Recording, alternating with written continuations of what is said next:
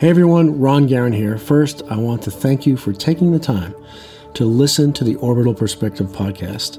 What started out as a discussion around sheltering in place almost a year ago has turned into a discussion platform centered around making our world and our future better for everyone. Let's keep that discussion going.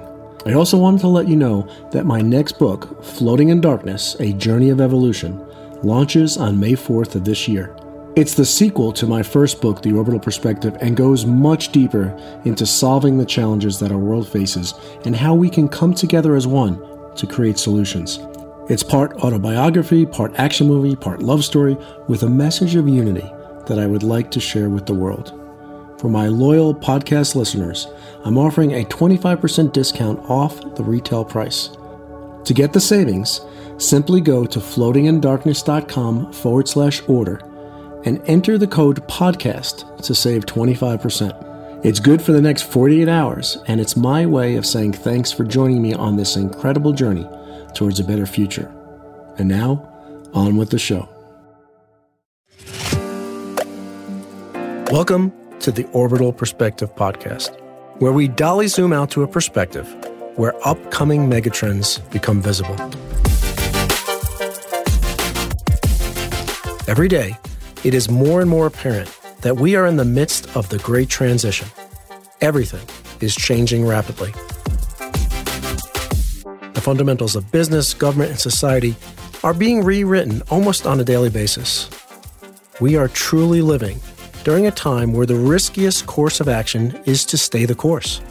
The most hazardous path is to take the tried and true. We are also living during a time where it is becoming more and more apparent that the status quo is not working. At least it's not working for everyone. And until the status quo is working for everyone, we will do nothing more than slap temporary band-aids on our problems and our challenges. We are presently dealing with crisis after crisis. But these crises can serve as a wake-up call. They can be our call to action to incorporate the changes necessary to make us all more resilient and better equipped to deal with the future crises that will undoubtedly come our way. The Orbital Perspective is all about transcending the divisive walls that separate us and embracing the awe and wonder of our shared humanity. What all the guests on the Orbital Perspective podcast have in common is they are all able to see things from a slightly different perspective. And when we look at issues from different perspectives, we see things in stereoscopic vision. Multiple perspectives allow us to see the depth of a situation below the two-dimensional us versus them surface. The other thing all our guests have in common is they are all proof that you don't have to be in orbit to have the orbital perspective. Now, this is not an interview, and it's also not just a conversation between two friends. It's a conversation amongst all of us. If you're listening live, please post your questions and your comments so that we can bring you into the conversation. And if you're listening to the recorded conversation, still please join in with your comments and questions and be a part of this evolving community. Thank you for being here and being a part of this conversation from the Orbital Perspective. Welcome to this special Floating in Darkness episode of the Orbital Perspective podcast. In this episode, we'll be making a deep dive into one of the key messages contained in my new book, Floating in Darkness, A Journey of Evolution.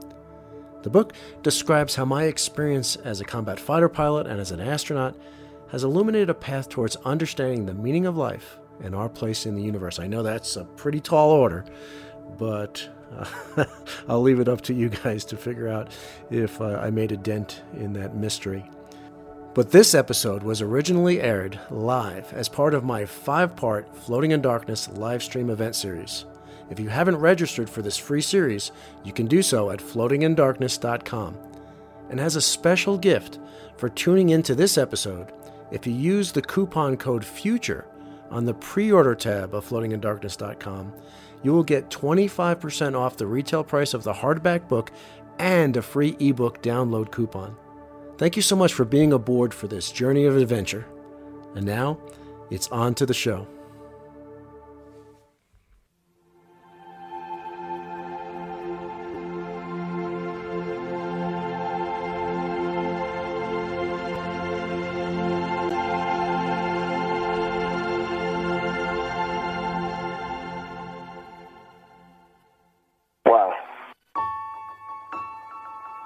looking good. Coming out.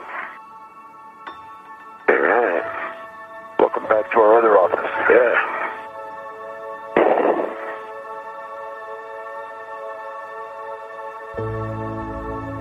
Okay, I see 3 tabs. Good. Okay, safer handles are good. Hey, let me get a local.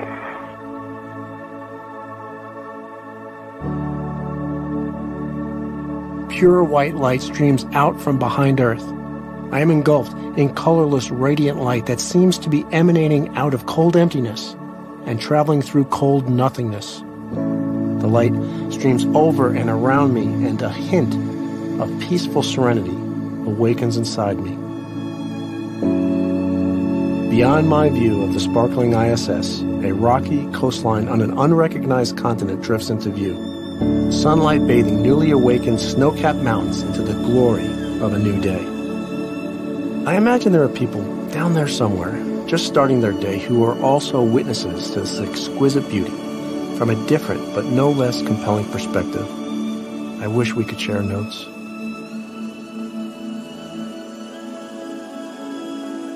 The complex immensity of the ISS against the backdrop of our indescribably beautiful Earth 240 miles below thrusts me into a singularity.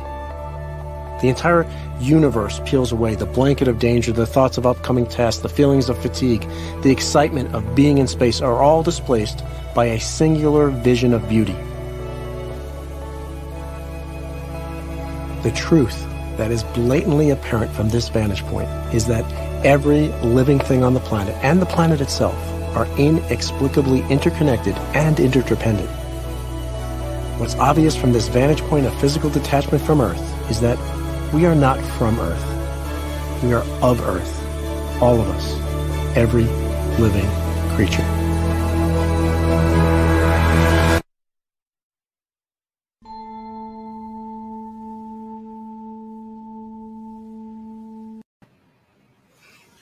Hey everyone.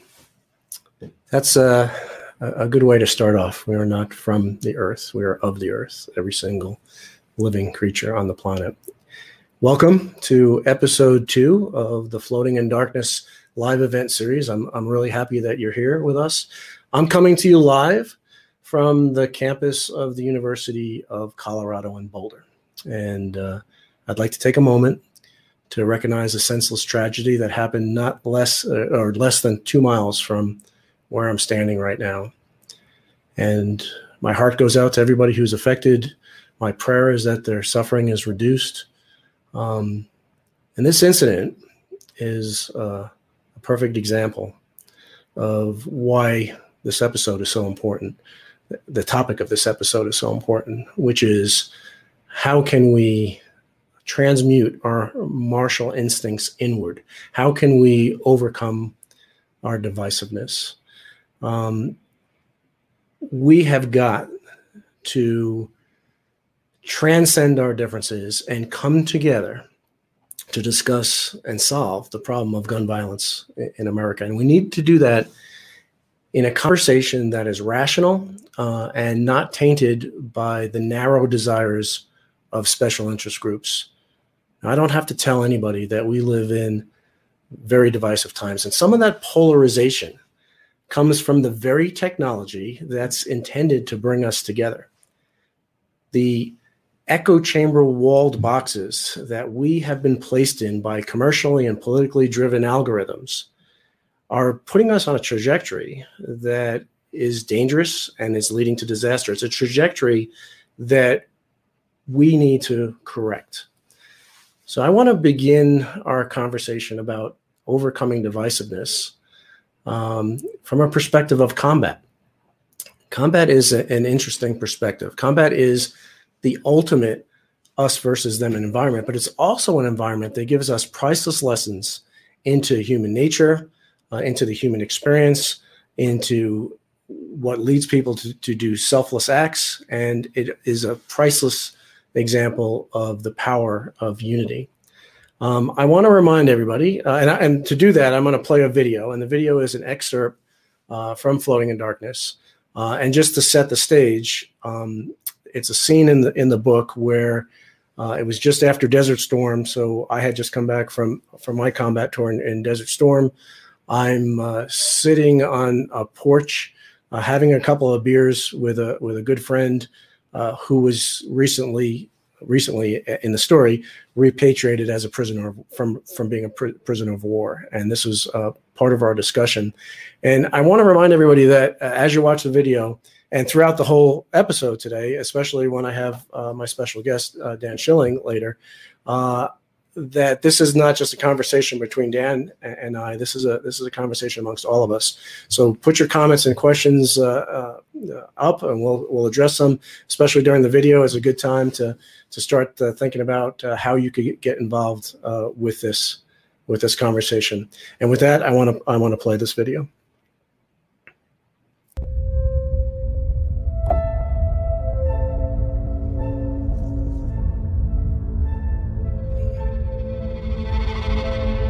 Chapter 7, The Top of the Mountain.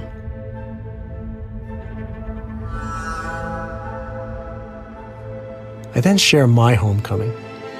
I describe landing in Newark Airport and seeing my father and other family members at the gate for a brief reunion on my layover destined for South Carolina and reuniting with Carmel. As I recount this, a previously unacknowledged awareness bubbles up from somewhere deep inside me. For the first time, I realize how surreal the return to normalcy has been. For me, I felt simultaneously overcome with joy to be back in the arms of my country and loved ones, while somehow feeling out of place.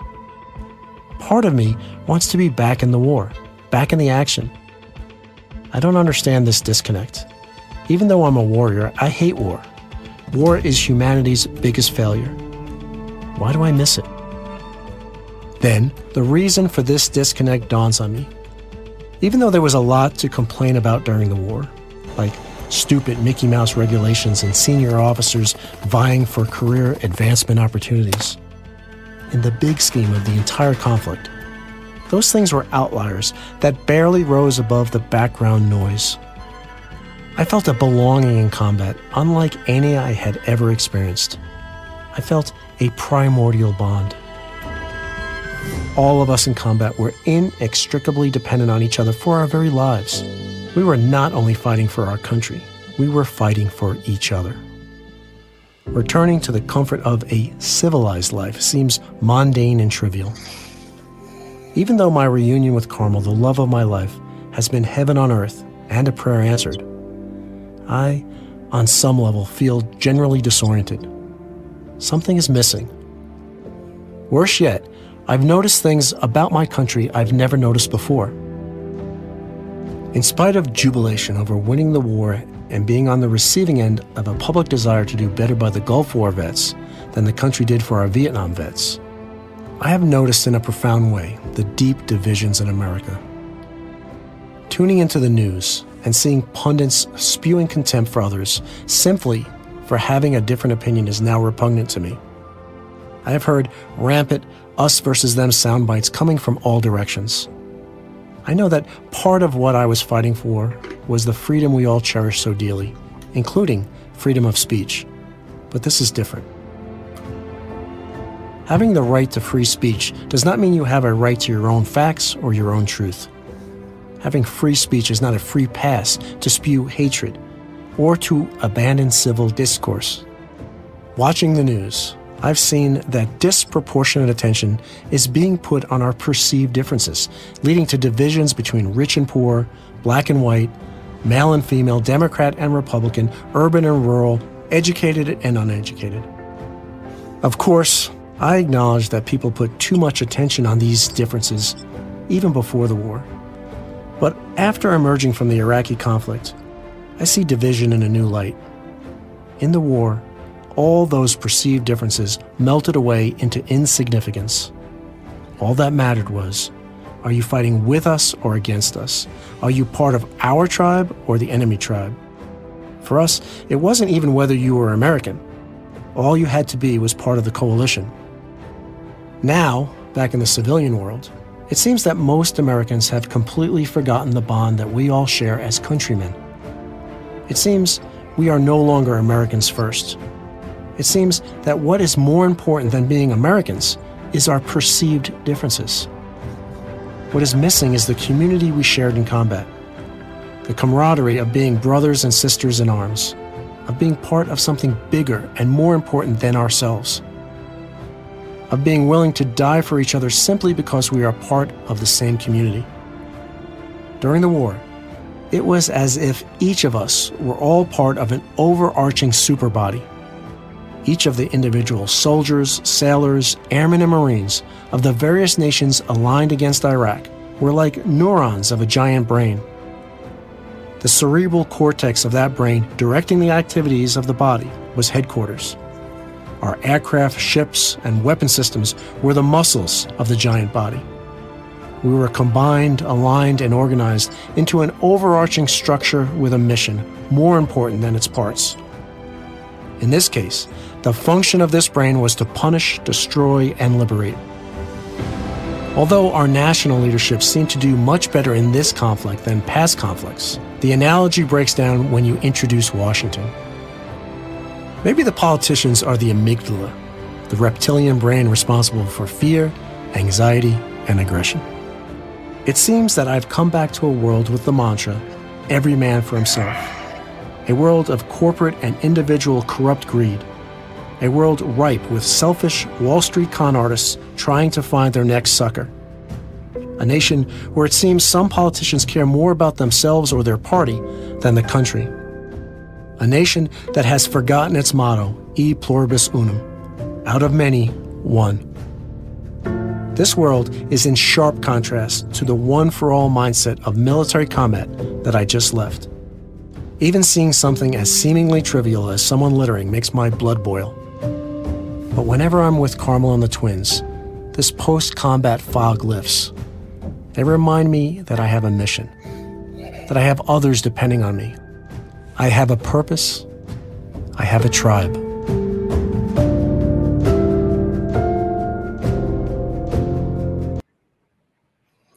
All right, we're back. Hope you like that video. I think it's pretty pertinent to the times we're in right now. I want to welcome everybody who's joining. Thanks for all the comments and questions that are coming in. Hey, Michael, I will check out your post.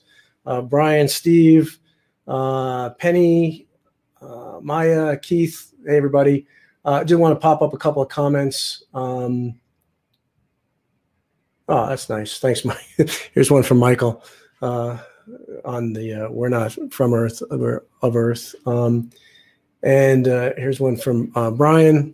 Yes, it is long overdue, and we are more than our media-based profile. From Steve, thank you for honoring what's happening and for calling out how technology is being used to pull us apart. And I look forward to learning from you and your special speaker, the special guest. So with that, why don't we talk about our special guest? So my special guest today is Dan Schilling, an amazing guy, and we're going to he's a perfect guy to have this conversation with about how do we transmute our martial instincts inward and how do we overcome our divisiveness. And I will introduce him via this video. Dan Schilling spent more than 30 years in the military, primarily as a combat controller and special tactics officer, though he proudly started his career as an infantry grunt. His numerous combat and clandestine deployments have taken him around the world and include Operation Gothic Serpent, popularly known as Black Hawk Down from the movie and the book bearing the same name, where he is credited with saving the lives of a U.S. Army Ranger and U.S. Navy SEAL Team 6 member while under fire. He later founded and then served as the first commander of 2 special operations squadrons. His military certifications include Halo and Static Line Master Parachutist, Special Forces Combat Diver, and Demolitions Instructor. A purveyor of adrenaline-fueled endeavors, he holds the Guinness World Record for the most base jumps in 24 hours, 201, a feat he conducted to benefit children who have lost a parent in special operations through the Special Operations Warrior Foundation. He is also a professional-rated demonstration skydiver, speedwing pilot, and volunteer ski instructor with Wasatch Adaptive Sports, helping those with disabilities to experience the thrill of downhill skiing. Dan is now a full-time writer, His new book, The Power of Awareness, is designed to prevent people from being victims before a crime is committed and will be available at retailers everywhere June 1st. His last book, Alone at Dawn, was a New York Times and Amazon #1 international bestseller. He and his wife, Julie, live in the Wasatch Mountains of Utah, where he can usually be found skiing or flying his Speedwing in the vicinity of Alta Ski Resort. Hey, Dan. How's it going? Hi. Can you hear me? Dan, you're frozen. Good. I think I've got you, Ron. I'm having a bit of a transmission reception trouble. Can you hear me okay? I can. You were frozen there for a little bit, but we got you now. How you doing? Can you hear me? Dan, can you hear me? Yeah, I've got you. You're freezing a little bit as well. It's the benefits of modern technology. If I caught that comment from one of our viewers, so it's how we go about these things in the modern era and during COVID. But if you got me, I think I've got you now. Yeah. I think we've got you. Folks who are watching, let us know what you're seeing. And because I think either Dan or I are having some connectivity problems.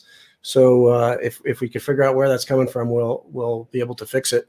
But Dan, thanks for being on this episode. It's as we've discussed, it's a very, very important topic, and you have a really unique perspective to address that topic. And maybe to start out, can you tell us a story of your time in Somalia and what the book that you wrote, Alone at Dawn, and just tell us your story there and hopefully, and I'm sure we could draw some really good lessons from that.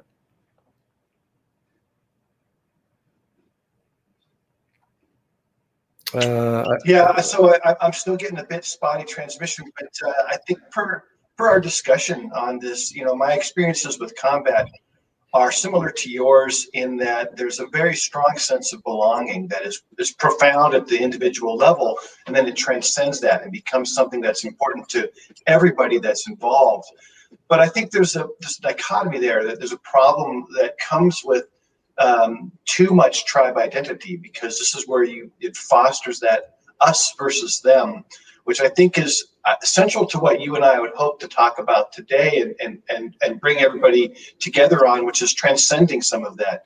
But my experience, particularly in Somalia, but in other places where I've experienced combat, Somalia in particular is tribal. As a culture, tribe is everything in that country, and it provides the backdrop by which you measure what is important to you. And, it was interesting to see that from the outside. But of course, as soon as we were introduced into the equation, and I do think that the events in Somalia that we're talking about, this is 1993, for those of you who aren't familiar with it.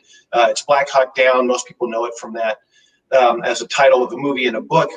But to me, it was America at its best, which was we were here to help. There wasn't oil involved. There wasn't some other national foreign policy. It was merely to try and stabilize things and stave off starvation. So I felt good about that part of it. But, in the military, we really do foster an us versus them mentality in order to get people to do the kinds of things that are so difficult in combat, which is to kill other humans. And that's a problem, I think, and it's part of the demonization of others that is so prevalent that makes it difficult to overcome in modern society.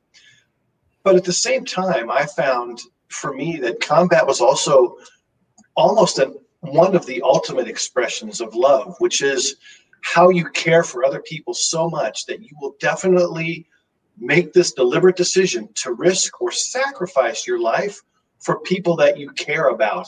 And these are not family members. These are people that you may have only known months or in some cases years, that are, fellow comrades. And for me, that became a defining experience in my life for those couple reasons. I recognize that people are really fostering an us versus them, which I have recoiled from in my own life. But at the same time, I came to embrace other people that have become more important to me than almost anyone else in my life, and I would still sacrifice myself for today. Yeah, Hopefully that came. Did you, Ron? Are you getting me? I just want to make sure I'm actually not cutting out. No, your video, at least on my end, is freezing occasionally. We do have some comments from some folks that are saying that it's your video that's freezing. So I think it is on your end, but the audio didn't drop out at all. We heard you, at least I heard you the whole time. Folks, if I'm wrong, correct me. But you bring up some really good points, and I write about that very thing in Floating in Darkness, and I make the point that it took the crucible of combat to really learn the true meaning of love and what that means, and identifying with something bigger than yourself, and tribalism has a lot of negative aspects, and you were exposed firsthand in Somalia to that those negative aspects, especially when you introduce tribal warfare. But tribalism also brings out some really good qualities that we talked about, like selfless action and selflessness and generosity and everything else. And so part of what we need to do as a species is to figure out how to be the first species in the history of life on this planet to cooperate on a planetary scale, right? To be able to define our community as the Earth, to be able to define our tribe as Earthlings. And I think once we're able to do that, then the negative aspects of tribalism will kind of dissolve into insignificance, into irrelevancy. And what will be left is all those positive aspects. And Dan, can you maybe share some of that with it from your experience in combat and where you see the positive aspects of tribalism being applied to our challenges and problems? Well, yeah, I think one of the positives of tribe and tribalism is the resilience that it fosters in the individual. Sebastian Junger's book, Tribe, was a very important book to me in processing some of my own PTSD, or in trying to make sense of what I had experienced and what I've seen in the world in so many places. The conflict that is resident in daily life is a part of daily life for a lot of people in reality. And I think what matters is how to come to an interpretation of tribe to transcend that which might be destructive at a certain level. And I think that's in a middle ground. There's at a smaller group level, tribe is almost always positive. Family is a great tribal unit. And even small groups, small communities, which were more common previously on planet Earth because there were fewer people and they weren't as heavily concentrated in big areas. But then when you transcend that and you get into the kind of nationalism that is, authoritarian populism and things like that, where it's us versus them. And I like to use in America, Democrats versus Republicans. Democrats and Republicans piss me off because, I'm very agnostic. I'm not one or the other. I'm a very central person by philosophy. But it's the demonization of others when you get to these larger levels that become destructive. And Ron, you and I would see this the same, and I'd be interested in what people thought who are participating. That's what fosters things like mutually assured destruction and the deployment of nuclear weapons, something you're very familiar with more than I. And that's where it becomes an existential threat. Yeah, actually, mutually assured destruction is the title of chapter 1 of Floating in Darkness. Right.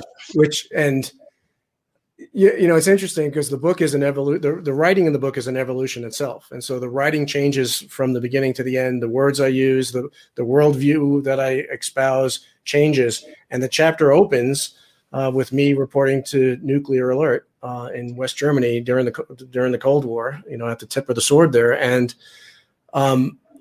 I don't want to give too much away, but there's a certain level of insanity. In hindsight, looking back, there's a certain level of insanity in that, maybe a great deal of insanity. And so, we used the example of Somalia back in 1993 as an example of tribal warfare.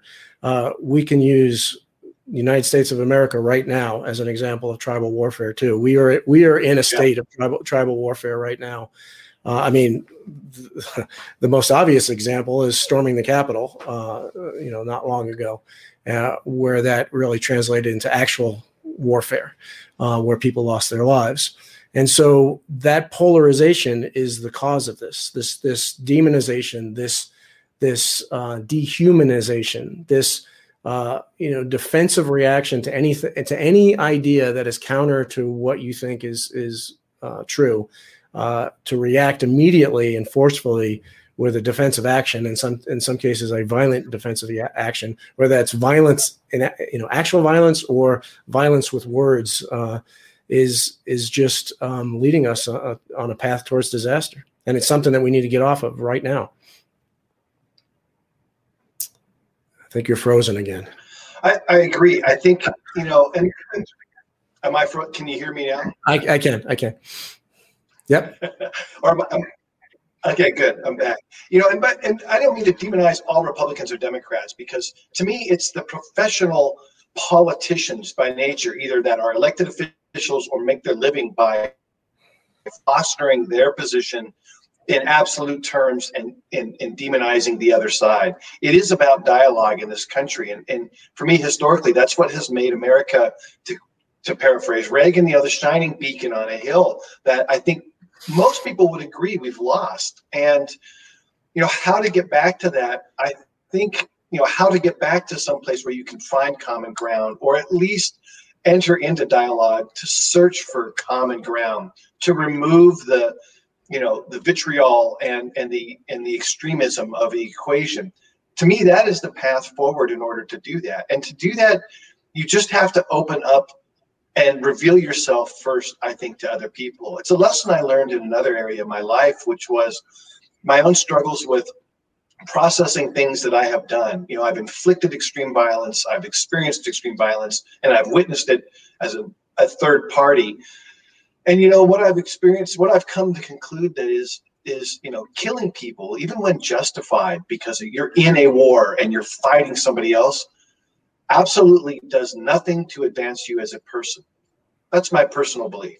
There is no upside for you as an individual to killing other people, regardless of the circumstances. You may have to do it, say, to defend your life if you're being attacked or assaulted by a criminal, but in the end, your act will diminish you. But the diminishment also leads to the ability to search for wisdom or understanding of that. And I think that's the key to transcending tribalism.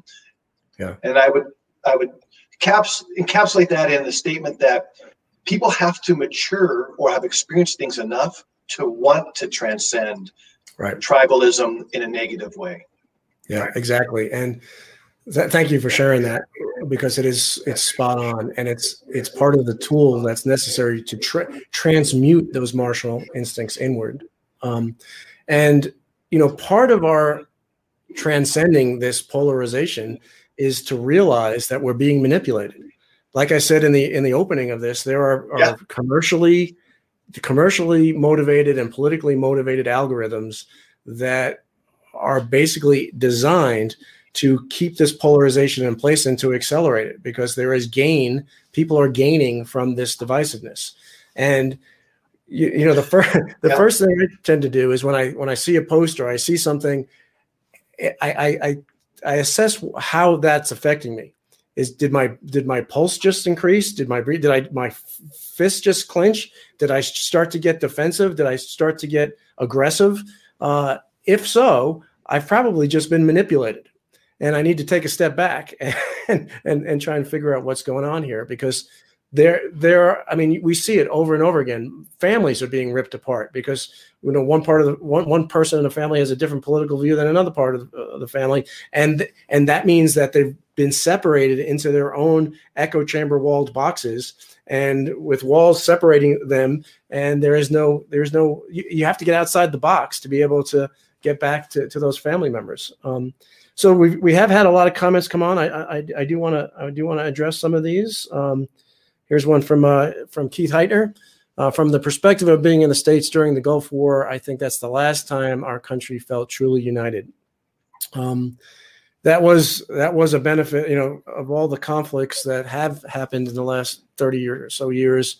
Having been somebody on the inside of that conflict, it definitely felt like we had the unified support of the country behind us, and that was really a wonderful experience. And Dan, just jump in anytime you want. I'm just going to throw some more comments up. Well, so to that observation, I think there are some other. That was I think it was Keith was the name, but Keith. And one thing I would add to that, because I agree, it was a time when the country did come together. Part of that was based also on history, the recovery from Vietnam War, but it's also a crisis, and crises bring people together. I would say another time that Americans felt, collectively, that we had to band together and we felt emotionally connected to others was Katrina, and then even Rita and Ike. These hurricanes that were quite devastating always galvanized people to transcend their smaller or maybe less beneficial tribalism. But it's always a crisis that tends to concentrate that energy in a positive way. I think what requires more sophistication and dedication by all of us, including me, is to, when the crisis recedes, to try and tap into that as an individual and remember that's what was important. Right. Otherwise, it's all just simians. Chimpanzees are incredibly tribal, and right. And they're incredibly violent, but they understand things at a certain level. I would like to think we're a little bit more mature than chimpanzees. Well, it hasn't been demonstrated lately. So speaking of tribalism, this is from Steve. People are making money from dividing us. Fox News business model is destroying democracy for profit. We need to counter the fear-based narrative with a story of what we can do when we come together as one. So I agree with that statement, but I would also add to that statement, both ends of the political spectrum are destroying democracy for money, because both ends of the political, both fringe elements, whether you put Fox News in that category or not, but both fringe ends of the political spectrum are accelerating divisiveness for profit and manipulating us. I'm sorry. Yeah. So to Steve's comment and to your point, what you were building on there is that he recognized that these are professional organizations whose objective, or at least business model, is to foster these things, because that's how they make money.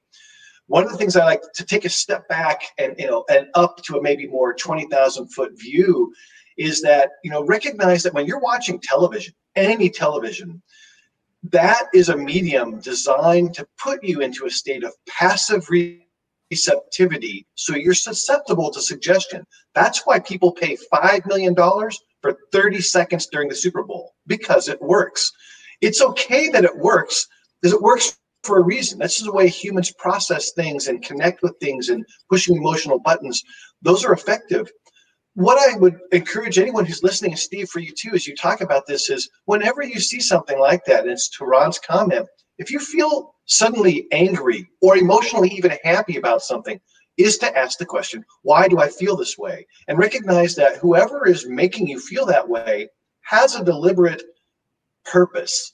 And it's important to try and understand what that purpose is. If it aligns with you, understand why that is good, but also why that can be bad. Because if it makes you feel good because other people are less than you or not even human, that's not a positive message. Exactly. And I do want to just cut out there again. Nope, you're good. You're good, Dan.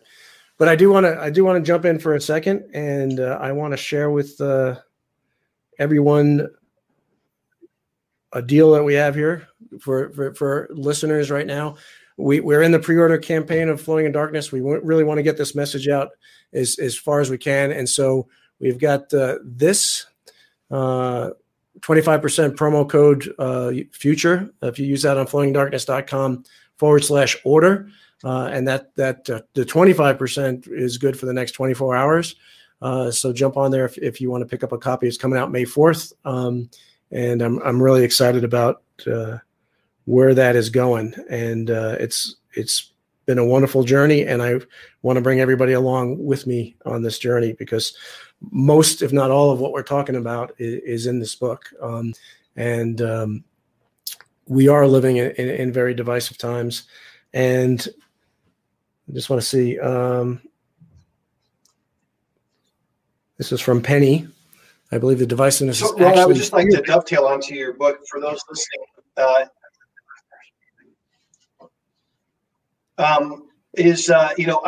I think, for all of you, I think Ron's book is actually brilliant. It's a great insight building on what we're talking about. And my takeaway was this is what you are trying to accomplish, Ron.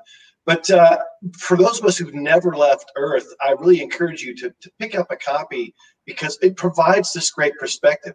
Personally, I feel cool just because I get to be on a podcast with Ron. So my cool credibility has gone up 30% or something.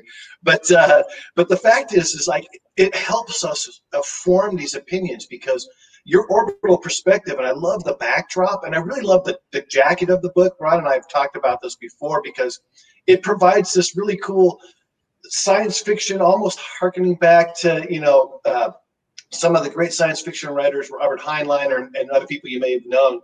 But it really it projects this, what does it mean to us as a species to view ourselves from this higher elevation? And so few of us have had that experience, Ron. I think it's a brilliant part of the book. Thank you, Dan. I really appreciate that. And we have a comment here from somebody who has a similar last name. So that's my sister. Yeah, I think this is your sister. So that's a loaded question. Yep, and I think victim mentality is something to be aware of. But yeah. Yeah. So the point Penny's making about being fear-based, divisiveness is fear-based, I think is a really, really good point because, and we've talked about this many times on the Orbital Perspective podcast. I talk about this extensively in the book. I've talked about this on and on. There are two, in my view, there are two really, really powerful methods to spur action, to motivate people towards action. One is fear, and the other one is awe and wonder. And both are very, very powerful. The difference between the two, I mean, there's a lot of differences. One is productive and one is destructive. One is positive, one is negative. But also one only works in the short term, and that's fear-based. I don't believe that fear-based is effective long-term motivator of action. I think it only motivates short-term action. And a lot of times what is good in the short term is horrible in the long term. But awe and wonder-based motivation, on the other hand, I think is good in both the short term and the long term because it opens up the mind. It opens up your ability to collaborate and cooperate with others. It allows rational conversations to occur. And so fear-based conversations are not usually rationally based. And so Dan, what do you think about that? Any comments on what Penny brought up? I do, because I think fear has the ability, like you said, is short term, but to instantly galvanize people in a way that aligns them toward action. And that's the effectiveness of fear-based motivation. Awe and wonder are deeper, I think, although some people would argue that fear can be deeper because it might be existential. You might feel like, hey, I'm going to die. But awe and wonder is this thing that allows you to be more reflective. I'd throw a third category on there for long-term motivation, and I think that's love as a word. And it's one of the things I talk about when I talk about combat is the fact that it is these gestures of love. I even wrote a previous book on the subject. Most people think is a war story. I think it's a love story of self-sacrifice. And I think that's the other area that allows us to really commit ourselves. And that can go back to tribalism. Love for family, your children or your parents are the two strongest typically, because people as a couple will concentrate their energy on those efforts and those people. And those are long-term objectives, and they're very profound, which is why when you lose them, your wife or your husband or your children or your parents, it's so profound, more so than fear. And the trick is, of course, they're not as galvanizing to instant action. And that's why we have to pay more attention to them than the fear. That's what I think how I would sort of wrap that. Yeah, let me pop this up from Penny again. The opposite of love is fear, and fear can be many things. I don't know that love has an opposite.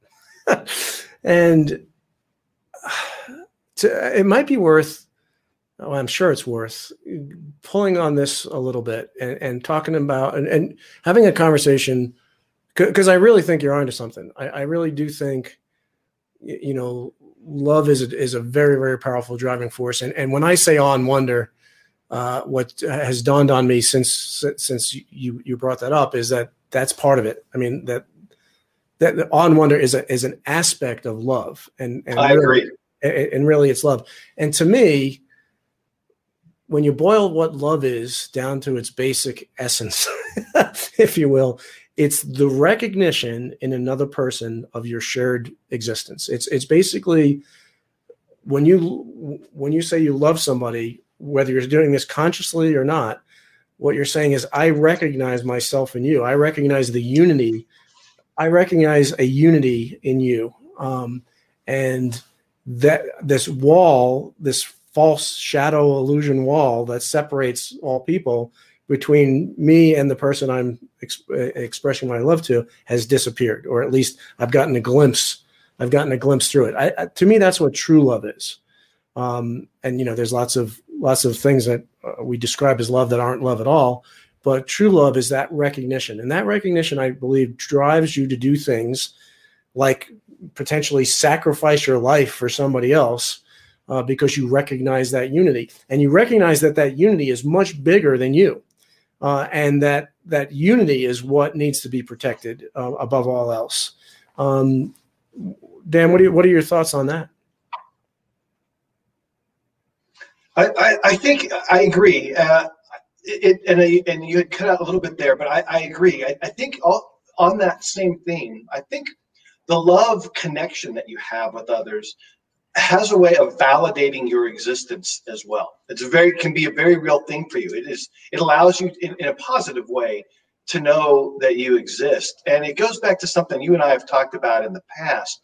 One of the things I like, and it's thematic, and it's part of the core of your book, is that everything is connected. To understand that everything is connected sometimes can be this sort of remote, sort of scientific or philosophical position for people, but I don't think that's the way it really has to be. And one of the things I like to use when I give speeches, and I guess here we are, is that if you want to understand how that you are actually connected to the broader universe, and by that I mean the backdrop to our event today of space and the far distances, if you look at the stars at night and you look at a star, pick any star you like, when you are looking at that light is a direct connection from that body in space, hundreds of thousands or even millions of light years away, directly to your eye. You are connected in that instant, absolutely, by a beam that has extended from that place. Traveled millions of light years to get to your eye, but it's directly connected to it. That's how real that is. And I always find that fascinating, but I can kind of geek out on that. Well, I mean, I think those are glimpses into that unity, but that unity exists constantly, and it's comprehensive, regardless of not if you see that light or not. It's always, I mean, that connection is always there. And, on a personal level, a person to person level, that's what's missing right now, because when we get placed in these echo chamber walled boxes, when we're separated by our, political affinities, our races, our religions, or whatever other artificial thing we want to put it in to separate us, what we're doing in that process is we're saying, I do not recognize that unity. I do not recognize our implicit wholeness. I don't recognize that there's something bigger than just me. I'm the most important thing right now, and everything else is subservient to my own ego, if you will. And so that is what drives that. And so going back to the manipulation, when I read something and my fists clench up and my blood pressure goes up and all that kind of stuff, and I realize, I'm being manipulated. If I don't realize that, that's me in that happy to be inside this little box, and that's me consciously or unconsciously placing myself in the box, because we have control over how we respond to anything that we're exposed to. And if we're exposed to something and we retreat into our little comfortable box where we know everybody's opinion matches our opinion, then we're doing ourselves an injustice, and we're doing the world an injustice. Yeah, I think it diminishes us. It diminishes you as an individual, and it diminishes humans collectively. And the sad part about that, and I think the positive message that we should continue to go for, is that limits us from a species and as individuals from reaching our full potential. And I believe humans should always try and reach their full potential. It's Aristotle in a nutshell, which is, to be happy. And he was the first Greek philosopher to really talk about happiness as something that's important. And I'm a very big fan of Aristotle. But to him, that happiness meant to reach your full potential on something that is worthy of your best efforts. And I think that's an important thing to make sure. Is it worthy of who you are? Exactly. If you really think that it's worthy of your best effort to call other people, baby killers, or, want to destroy your homeland, I think you're missing. That's not full potential. Yeah, and that's a really good point, Dan. And the main tenet of the book and the subtitle of Floating in Darkness is a journey. I'm afraid is a journey of evolution. And I talk. So basically, what I'm doing is I'm using the allegory of events that have happened in my life as an allegory for the evolution of society, and I equate it in the book to breath, right? And when we breathe, when we inhale, we take in, we become, we bring in from the outside to ourselves.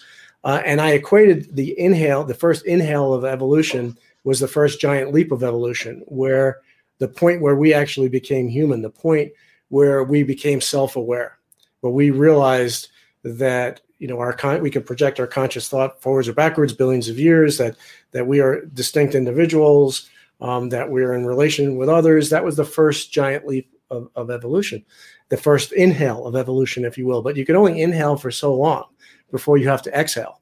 And when you exhale, you let go, you give up of yourself. And this next giant leap of evolution, which we're right in the middle of right now, is the realization that the self that you're self-reflecting on is not just an individual, but it's part of a larger cosmic journey, which is exactly what you're talking about. And people are waking up to that fact that all of this separation is just an illusion, and that there is this implicit underlying unity and wholeness that we have been denying. And seemingly that denial has been accelerating, but that denial is not going to win out in the end. We are going to realize our wholeness, our unity, and we are going to transcend above the tribal warfare that we find ourselves in at the moment.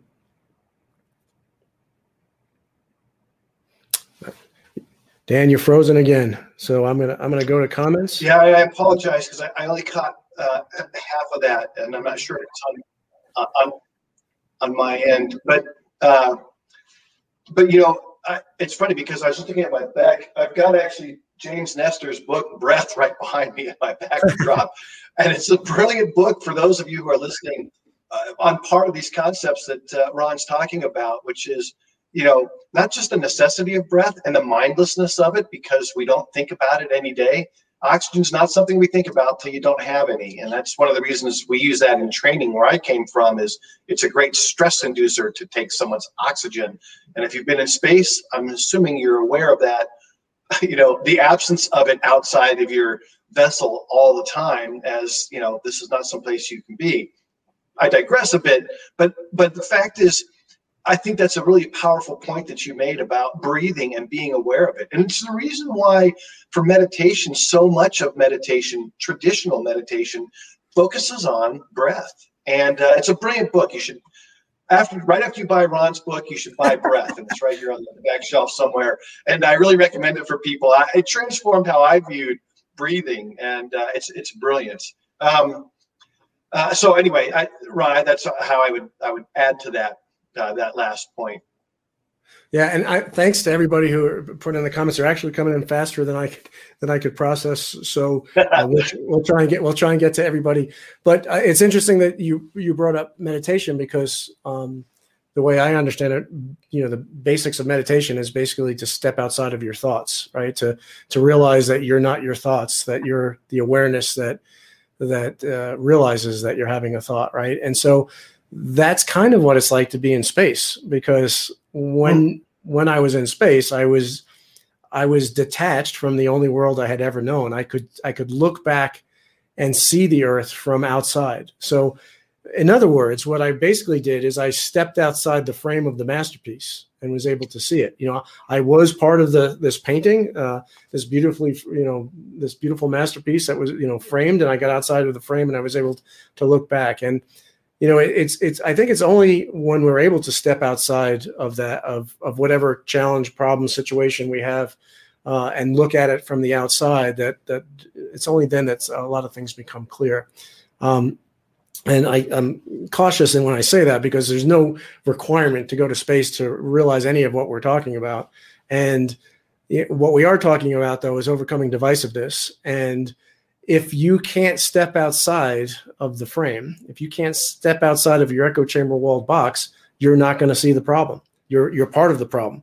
And so that's why we need to take a break, just take a pause and try and see things from the outside. We can't do it all the time, but whenever you can, try and do that. And it's so important to do that. And speaking on behalf of myself and everybody who's listening, Ron, we are all fascinated by the fact that space provides that perspective, and none of us, you're the only person in this conversation, unless there's another astronaut on there, who's had that perspective. And I think it is, not only does it raise this perspective to a higher level physically and literally, it is what allows us to start transcending. I think so much of the value of humanity is to look at space. We can't abandon Earth. Science fiction, it's a common theme, it's a trope even. It's like, well, Earth is destroyed and we've moved, like a diaspora. But that's not how it should be, in my personal opinion. But the fact is, I think that's what allows us to facilitate our overcoming this base level of negative tribalism and the warfare that goes along with that. To transcend warfare would truly be, in my opinion, the evolutionary step that changed humanity. And I think the space efforts and your experience in there are part of that step. Well, that's exactly why I wrote the book. I mean, because that's one of the reasons why I wrote the book, is that we are on the cusp of that. We are at a major inflection point where this is the great transition that we're in right now, where we're all living through it. There's never been a more exciting time to be alive than right now, because that change is happening and we are all part of that change. And we, on every moment of every day, we consciously or subconsciously make the choice whether we're going to participate in that, what course correction, if you will, participate in this blossoming awareness of our true unity, or and participate in life, basically, or are we going to obstruct it? Are we a unifying force, or are we a destructive and dividing force? And I am absolutely positively convinced, and I do want to close with a talk about how we see the future, but I'm absolutely convinced that the unifying force is going to win out over the divisive force, and we will look back at this time as really, really difficult growing pains that we went through, but it was the necessary price to pay to get to fulfill, to keep us on the track towards our full potential. And so with that, Dan, I wanted to ask you how you see the future, and what you see are the path that we're on right now. Is it the path that we should be on? Is there a different path? How do we get on that path? And where do you see us ending up in, let's say, the next 50 years? Oh, that's such an easy question. I'll just be able to throw it out there. Thanks for the softball, buddy. No, but in all seriousness, and I think in a positive way, because I am a raging optimist. I think it's true. It's how you go about those things. You have to think about them, but it's not one path only. There are false starts, and there are setbacks. All of those things are okay, because what matters is, it is the best time to have been alive as a human. There's another book back here on my shelf somewhere, Enlightenment Now, and it's really about how to understand why this is a good time to be alive. People live longer if you have access to anything beyond subsistence living. even poverty is different than what it was in the past. Poverty is a problem to be solved, but there's no solution. You'll never eliminate it 100%. But poverty today means you probably still have a cell phone and a refrigerator and maybe even a car, at least in this country, as opposed to what it was 50 years ago, which means you may not even have food. I'm not diminishing poverty. What I'm saying is these are positive evidences that we overlook to our own detriment, not recognizing that we are advancing things. So to why I think I'm positive about the future is time's our friend in this respect. The children that are our children today or grandchildren today are more accommodating, more educated, more aware than any generation of humans going all the way back to the Rift Valley at first Exodus. And in there lies our salvation, because they are more accepting and they are more tolerant. The more that spreads around the world and we do eliminate poverty so people can advance and spend time thinking about these things and having experiences in life that aren't just trying to get enough potable water that isn't laced with arsenic, that's what's going to allow us to go forward. And I think that's a continuum. And I think that's humanity's journey. So, going into this, leaving the atmosphere and going into space is just one more aspect of that. But that's why I'm positive, because I think children today are in many ways better than the generations before them, if we give them a bit more credit. Yes, I think that is certainly true. That life, the quality of life that is provided now is better than it has been in the past. But and a lot of that is brought about by technology. But to your point, technology has not lifted people out of poverty. And there are right. many people, fighting, scraping by every day, barely surviving. You brought out that this country in America, it's the poverty level is a lot higher than poverty level in the rest of the world. But I've done a lot of work in the developing world, humanitarian work. I've founded nonprofits. I've founded social enterprises. I've seen this firsthand, and there are many people, hundreds of millions, if not more, that don't know if they're going to survive tomorrow because they don't have food to eat. They don't have clean water to drink. They're living on way less than $1 a day. And we still have that very, very real destitute poverty. And what I learned through all those experiences, and now it's coming out in different publications as well, is that the root cause of that poverty is because we live in a system that keeps that status quo in place. We live in a system that has artificially set up these boundaries and barriers and walls that keep people in poverty.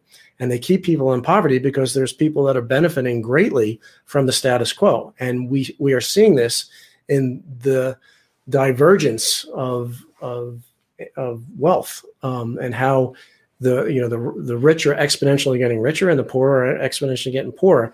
Now the middle is maybe progressing along, and that is also by design, because if you keep the middle happy, then there won't be too many waves made about the people on the bottom. All of this whole thing, what I'm trying to say is that this is all artificial. That is not. It's not. Absolutely. It's not those poor people over there, whatever country you want to. That's us. That's part of our human family. And when I say that we are part of one human family, this is beyond the physicality of DNA. The physicality of DNA will say, if we go back far enough, every single person on the planet came from the same mother and father. So we are actually literally all related as a family, right? But there's an underlying unity that goes beyond that. That's even more important than that physical dimension. And that's the part that's missing. That's the real part. And all this other part is artificial. All these systems that are in place, all the colonial conquests that led to a lot of problems, that continues to bring problems throughout the world, are in place because the status quo is benefiting those people who are exponentially accelerating their wealth. And so that is, but again, that's artificial, and it's something that we need to address. And I think this is where, for countries that are important for humanity, that are completely outside of America, China and India, they are struggling with that middle in a very real way. And, I'm not here to bash or praise on Chinese centralized government. You can talk about Hong Kong, there's other things, and there's repression and those things. But the fact is, there's power in the middle. And that's why governments that are authoritarian fear the middle. Right. The Soviet Union was a great example, and it eventually imploded. Now, modern Russia has problems now with the middle in a different way, but to pay attention to those things, if you're a government or a policy person, this is back to your point, Ron. I think this is where to pay attention to that, to use that middle to help with it's truly even the word middle ground between the extremes of wealth and poverty and why they're diverging, is something that exceeds my expertise, but I think it's essential to do. Exactly. And I want to pop up a comment from Steve. And he says, yes, poverty is a product of a system that wants and needs people to be divided into rich and poor categories. Scarcity mentality. We could live in an abundance-based world. Science can give us that, but those old socio-political systems are in the way. So I just, maybe this will bring us to a close on this episode of the Floating in Darkness live stream event series, is this idea of a scarcity mindset, because that is kind of hitting the nail on the head. And it's a fear-based mindset. So back 10 minutes ago, we talked about the difference between a fear-based mindset and an on-wonder-based mindset.